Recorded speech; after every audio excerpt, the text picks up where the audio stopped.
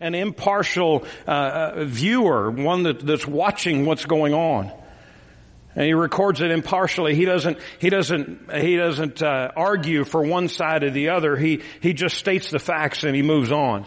But before we get to those facts, we've been away from Acts for the past 10 weeks. Hard to believe. For me, it's hard to believe it's been 10 weeks. So I think we need a little refresher to get us caught up to where we are in the book of Acts. You remember after Jesus was crucified and after he rose again on the third day, then he spent a period of time with his closest disciples in his resurrected body before he ascended into heaven. So he spent this time with his disciples, and at the end of that period of time, at the end of that 40 days, Jesus gave them a command.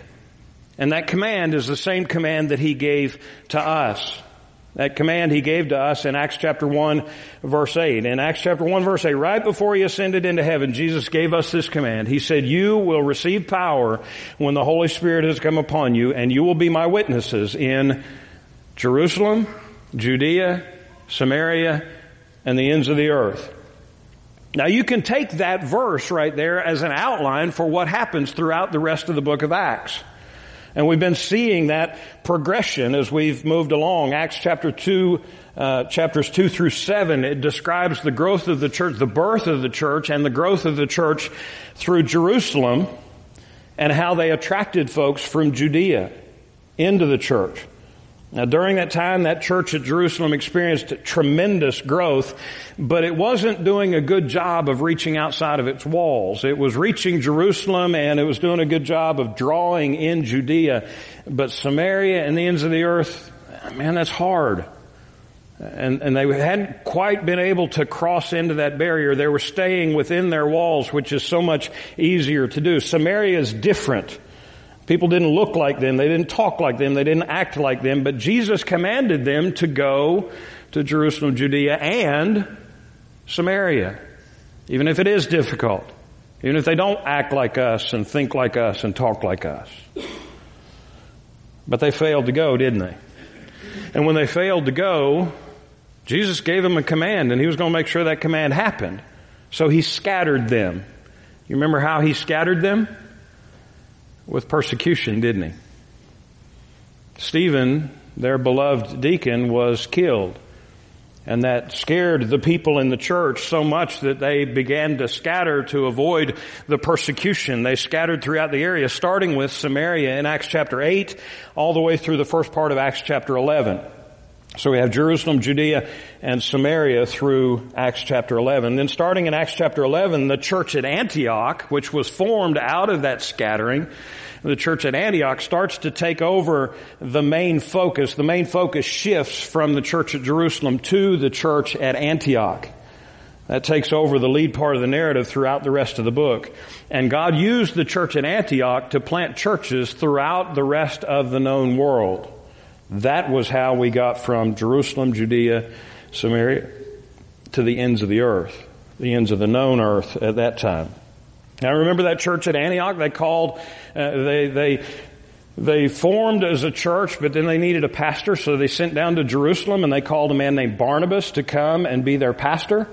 And Barnabas immediately reached out for help, for a co-pastor. He reached out to Tarsus, went to Tarsus, and found a man named Paul to come alongside him as pastor. Paul wasn't trusted. He was still feared because he had been a persecutor of the church, but Barnabas took him under his wing to help lead the church in Antioch.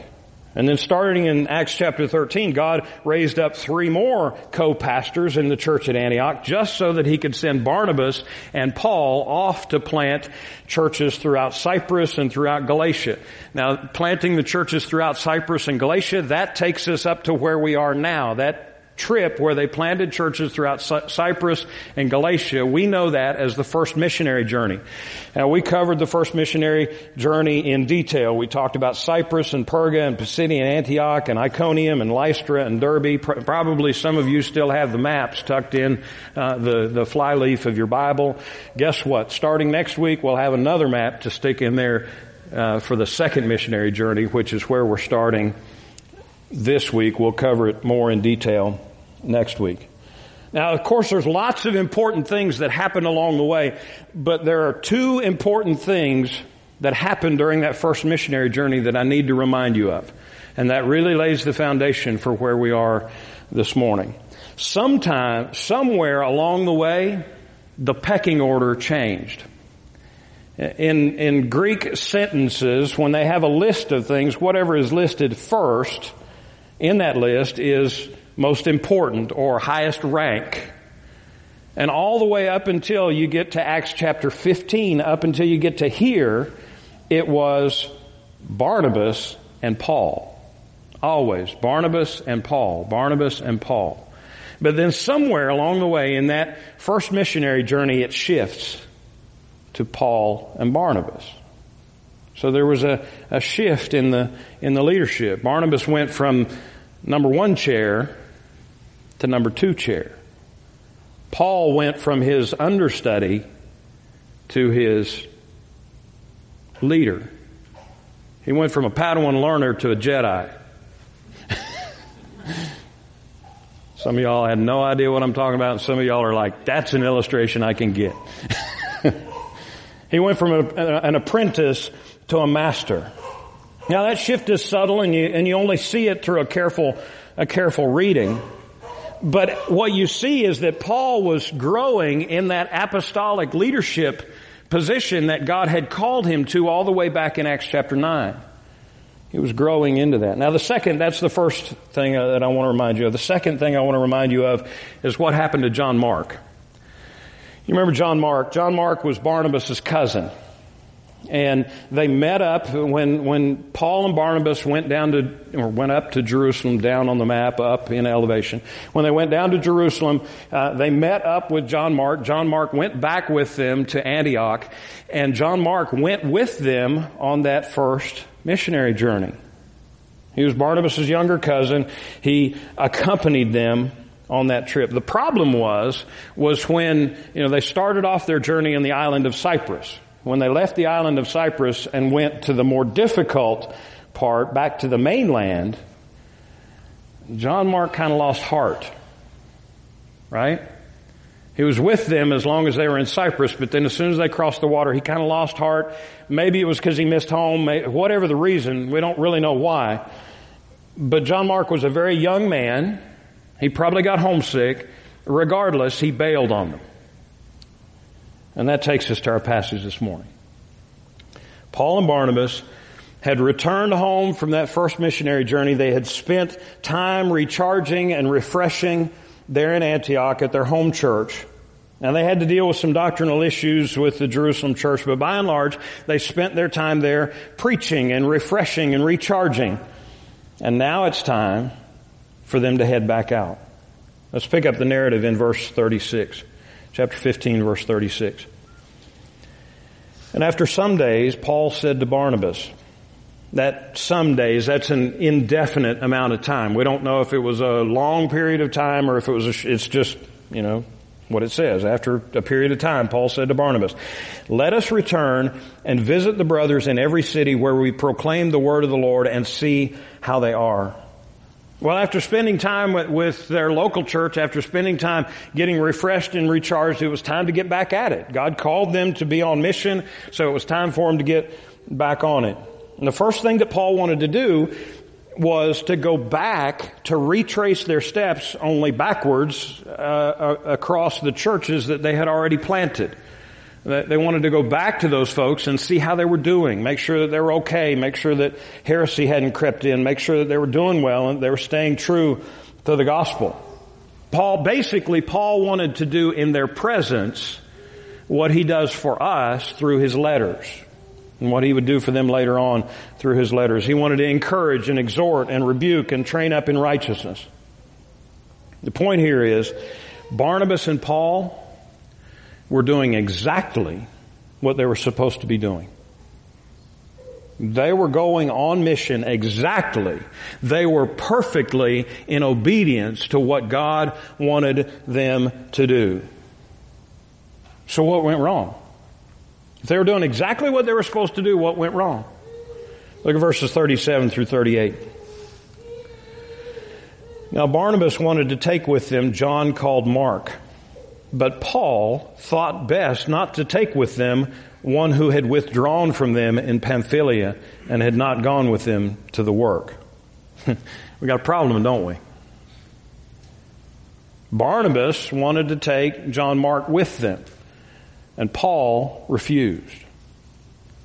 When verse 37 says that Barnabas wanted to take him, and when verse 38 says that Paul thought best not to take him, both of those verbs are, not to get too much in the weeds, but both of those verbs are imperative or imperfect indicatives.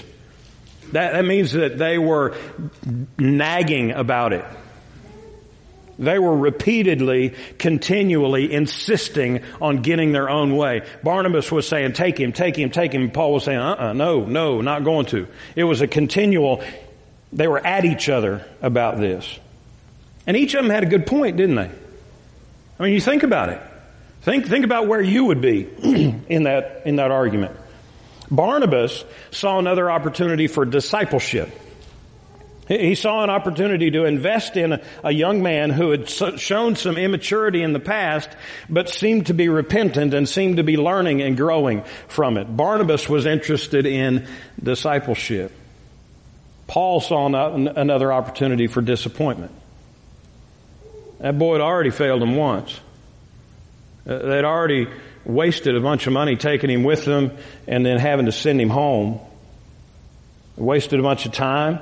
And Paul was not going to give him the opportunity to waste that kind of energy and resources again. Barnabas saw the potential in a person.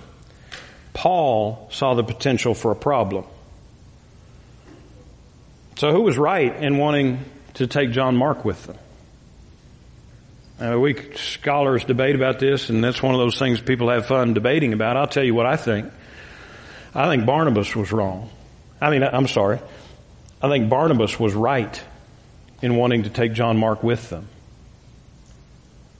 But whoever was right in their desire, both of them, Paul and Barnabas, were wrong in their execution.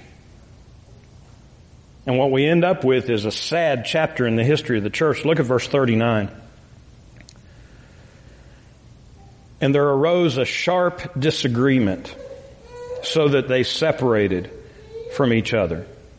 Isn't that heartbreaking?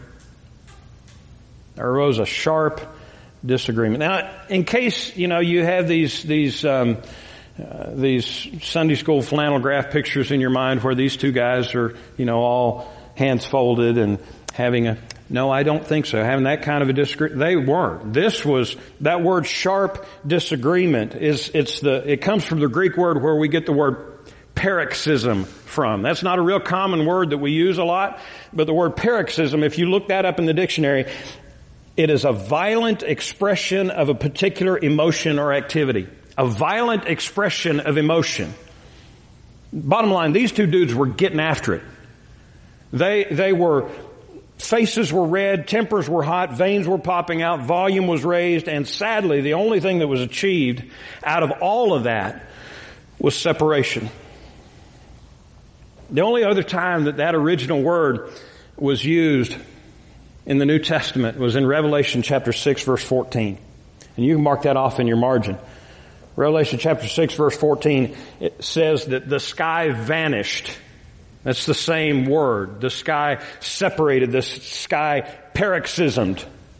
Like a scroll that is being rolled up, and every mountain and island was removed from its place. You picture that scene in your mind, and that's the kind of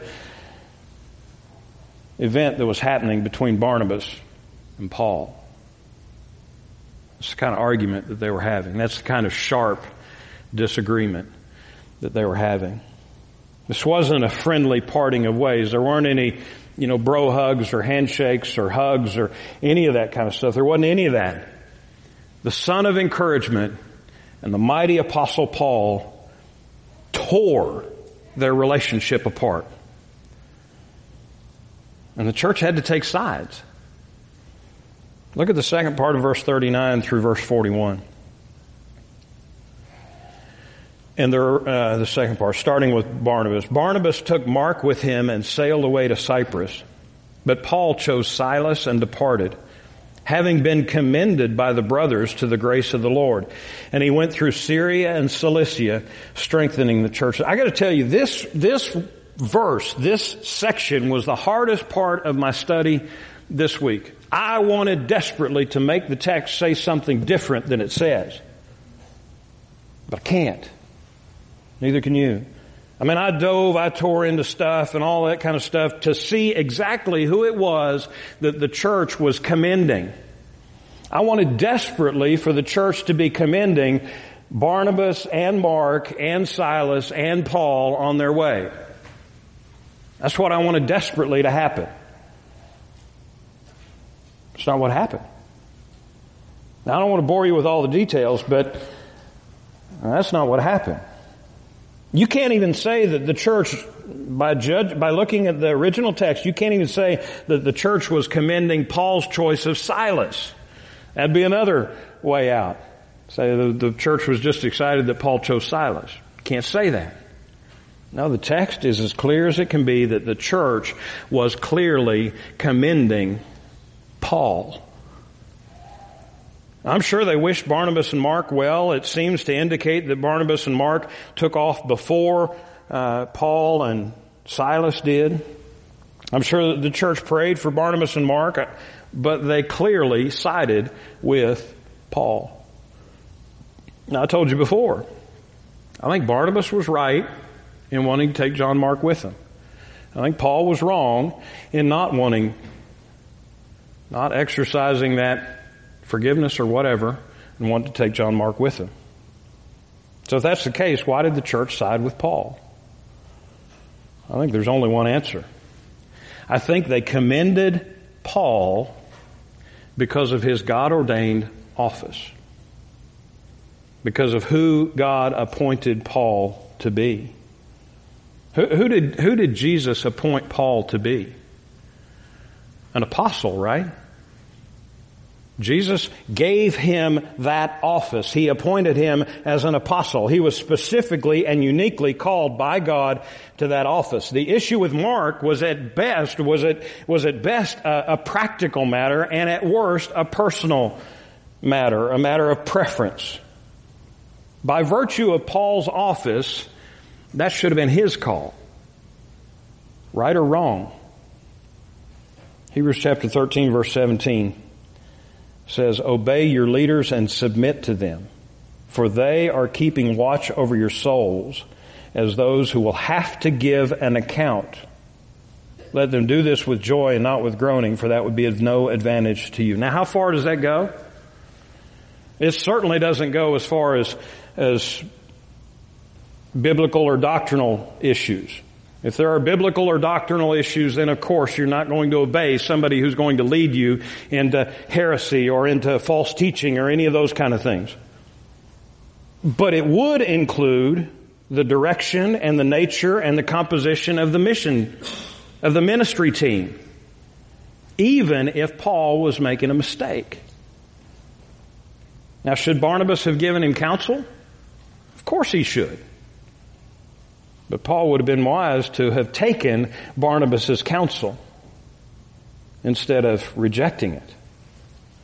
But when Paul didn't take Barnabas' counsel, Barnabas should have submitted anyway.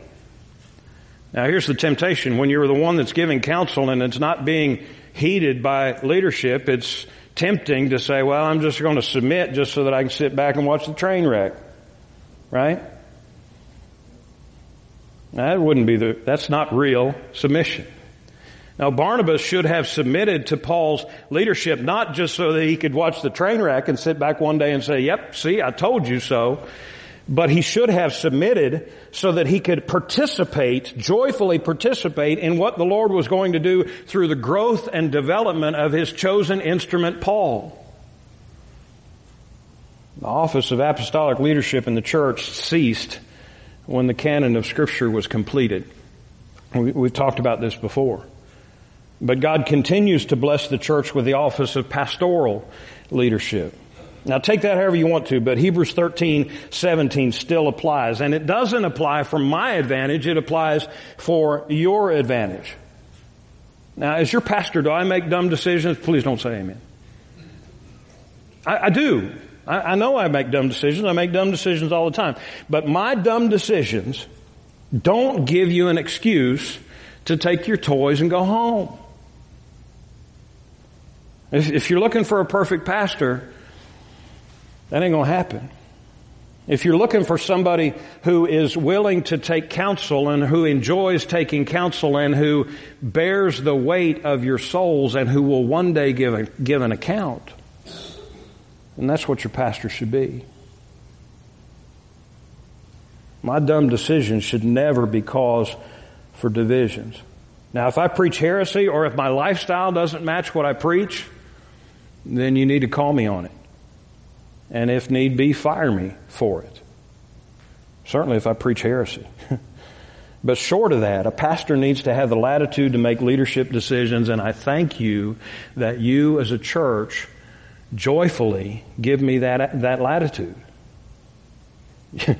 How many times have you heard me say, well, we got another crazy idea, right?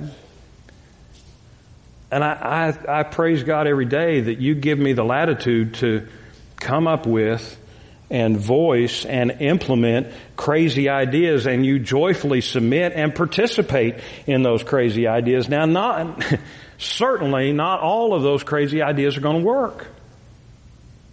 And trust me, sometimes I get good, wise counsel on some of the things about those crazy ideas that are not going to work, and I need that.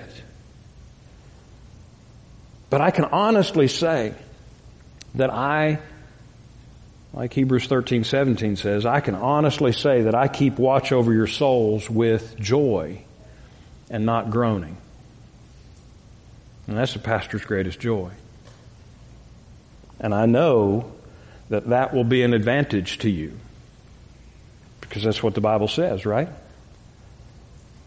There's no advantage in an adversarial relationship between pastor and people, just like there would have been no advantage in an adversarial relationship between Paul and the church at Antioch.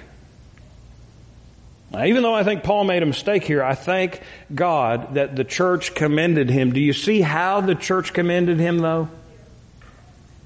They commended him in the grace of the Lord.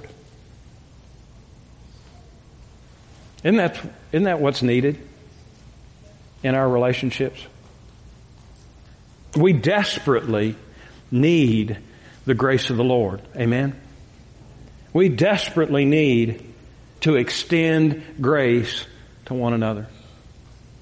Now think about it. Paul refused to extend grace to Mark by not allowing him a second chance.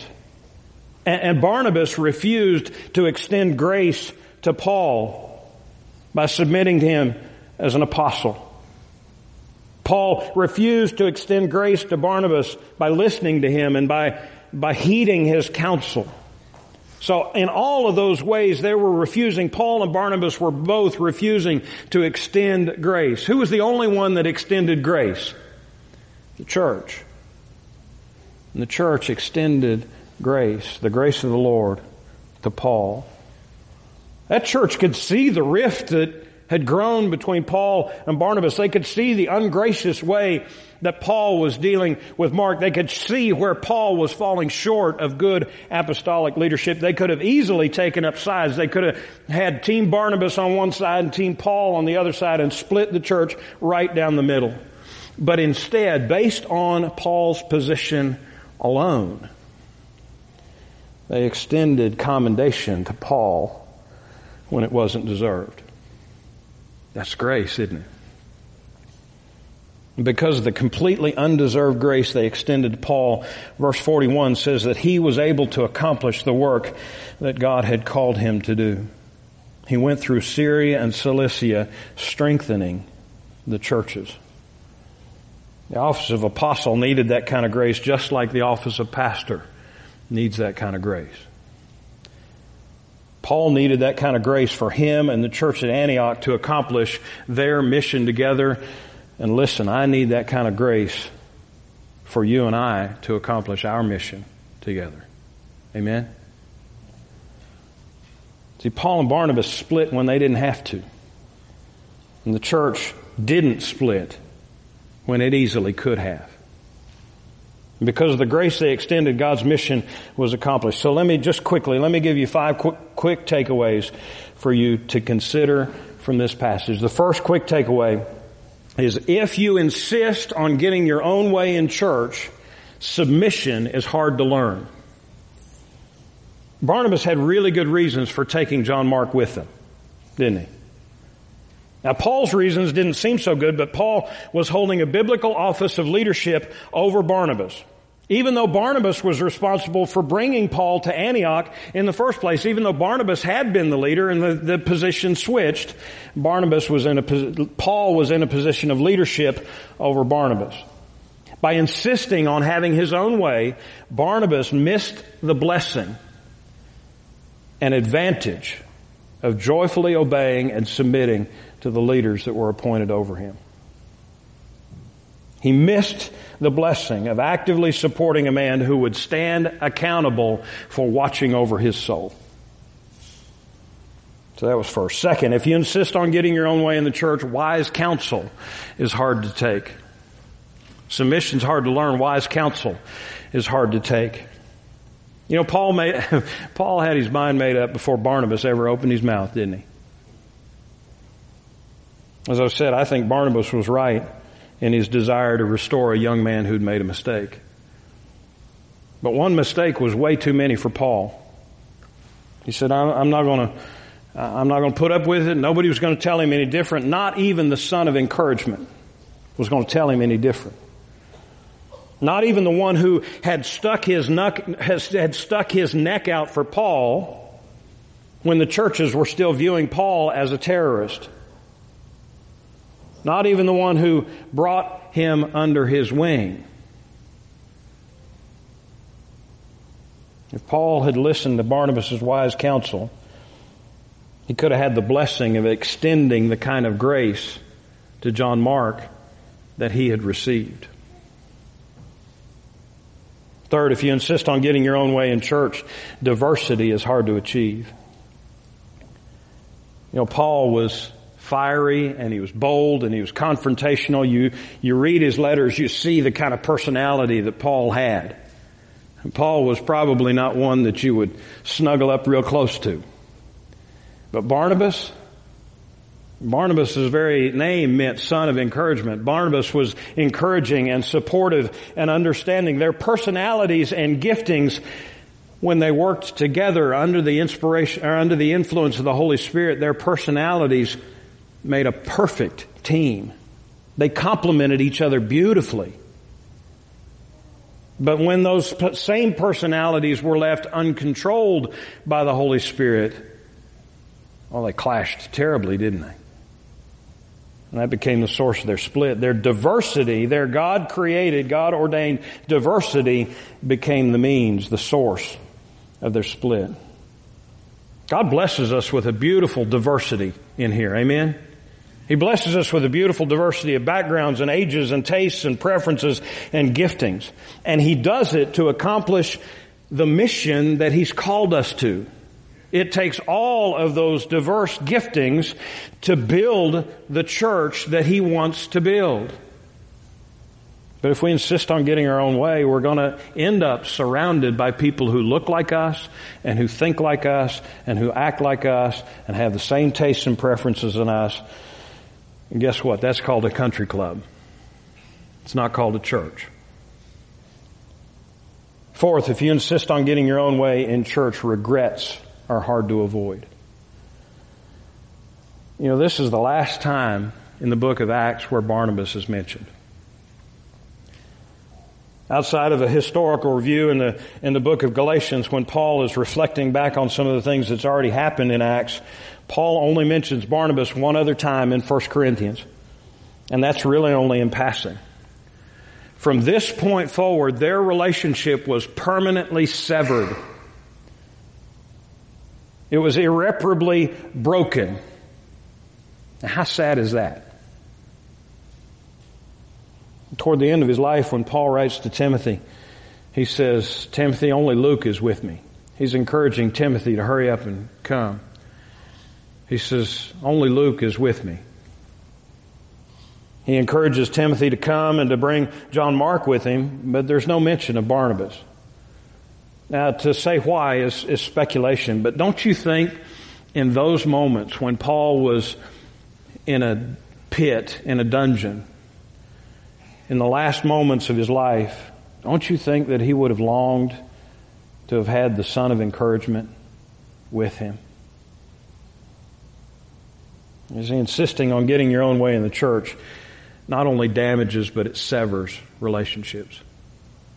And any time a relationship is damaged, any time a relationship is severed, it brings heartache. It brings regrets, doesn't it?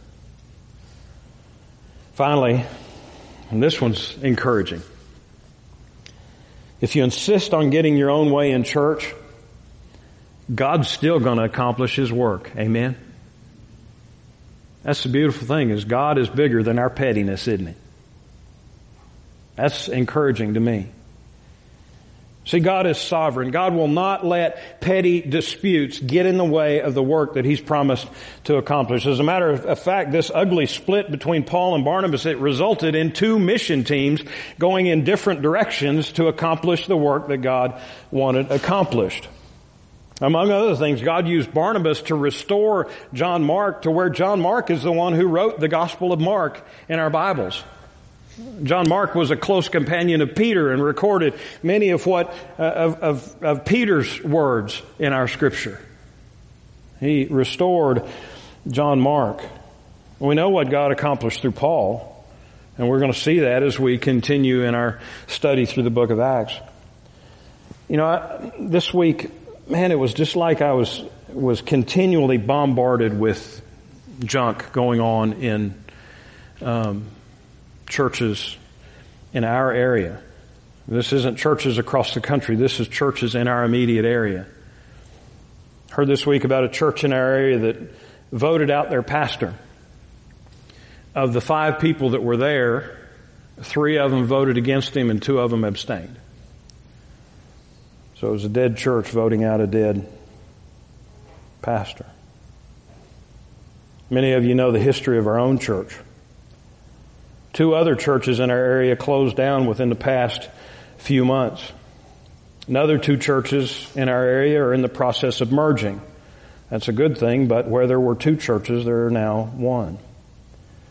Just this week I was told about another church whose pastor left and took most of the congregation with him. Another one's in a fight over who to call as pastor. Another pastor in our area has asked me to pray for him and is giving me daily heartbreaking updates about the fights between him and his deacons. The point is, churches all around us are in turmoil and strife because the people inside those churches are insisting on having their own way. And because of people's hard-heartedness and people's hard-headedness, God will allow sharp disagreements.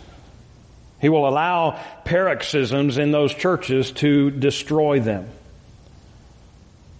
But even though churches split and die and fail, praise God that His work will prevail. Amen?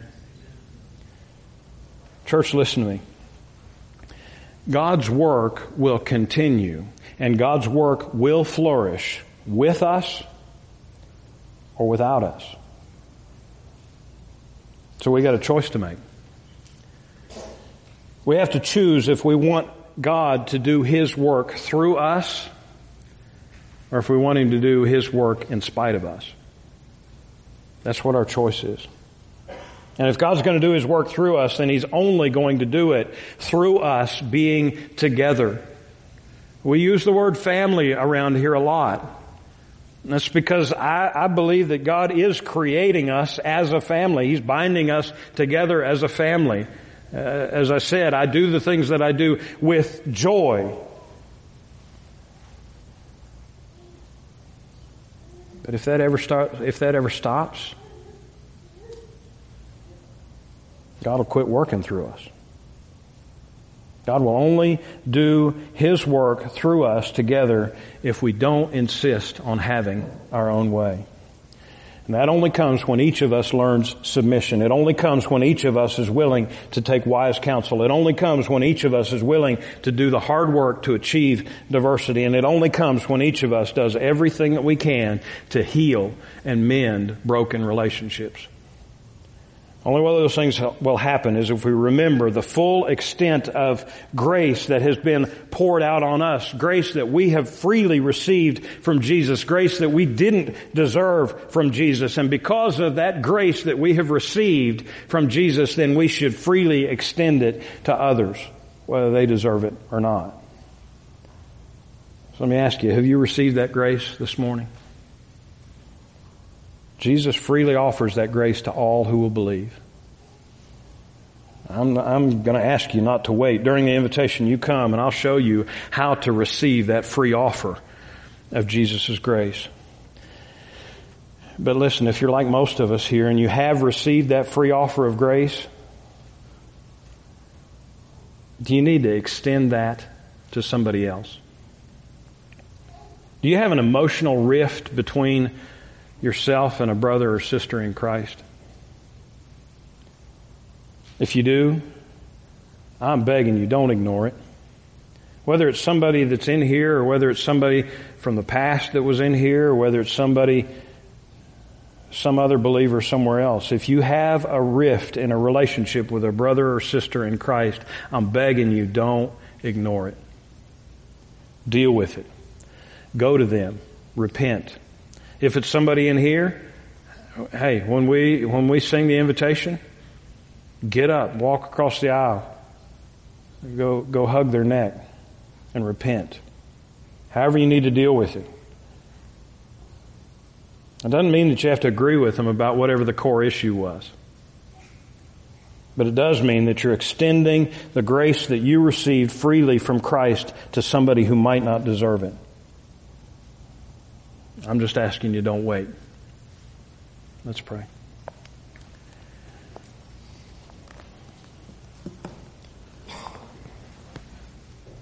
Father, I thank you, first of all, for grace.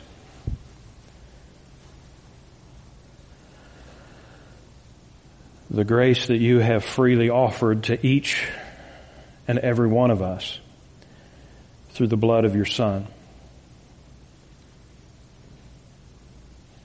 Father, I thank you that even though there's absolutely nothing we could possibly do to earn your favor, you extended grace to us. Father, I thank you that while we were yet sinners, you extended your grace by Christ dying on the cross for us. And while a relationship with you was the farthest thing from our mind, you loved us enough to pursue us. You loved us enough for your Holy Spirit to draw us. You loved us enough that your Son shed His blood for us. You loved us enough to buy us back and redeem us and save us and hold on to us forever. Oh, Father, if there's one here this morning who's not trusted Jesus as Lord and Master and Savior, who's not experienced that free offer of grace, oh God, I would ask that you would burn in their hearts their absolute need for Christ as Lord and Master and Savior. And Father, for those of us who have trusted Jesus as Lord and Master and Savior, Father, bring to our mind any that we would need to extend grace to.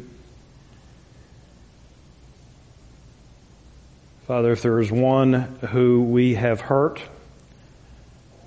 one who we have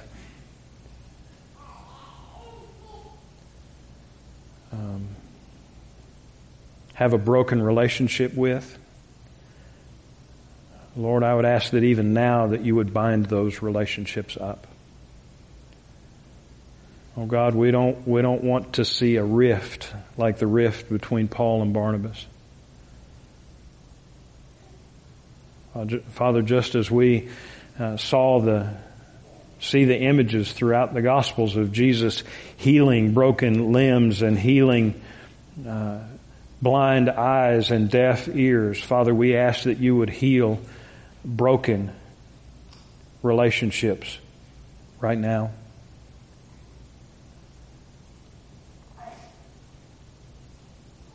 Father, we can't do this on our own. We desperately need your Spirit to do it in and through us. So, Father, make us willing.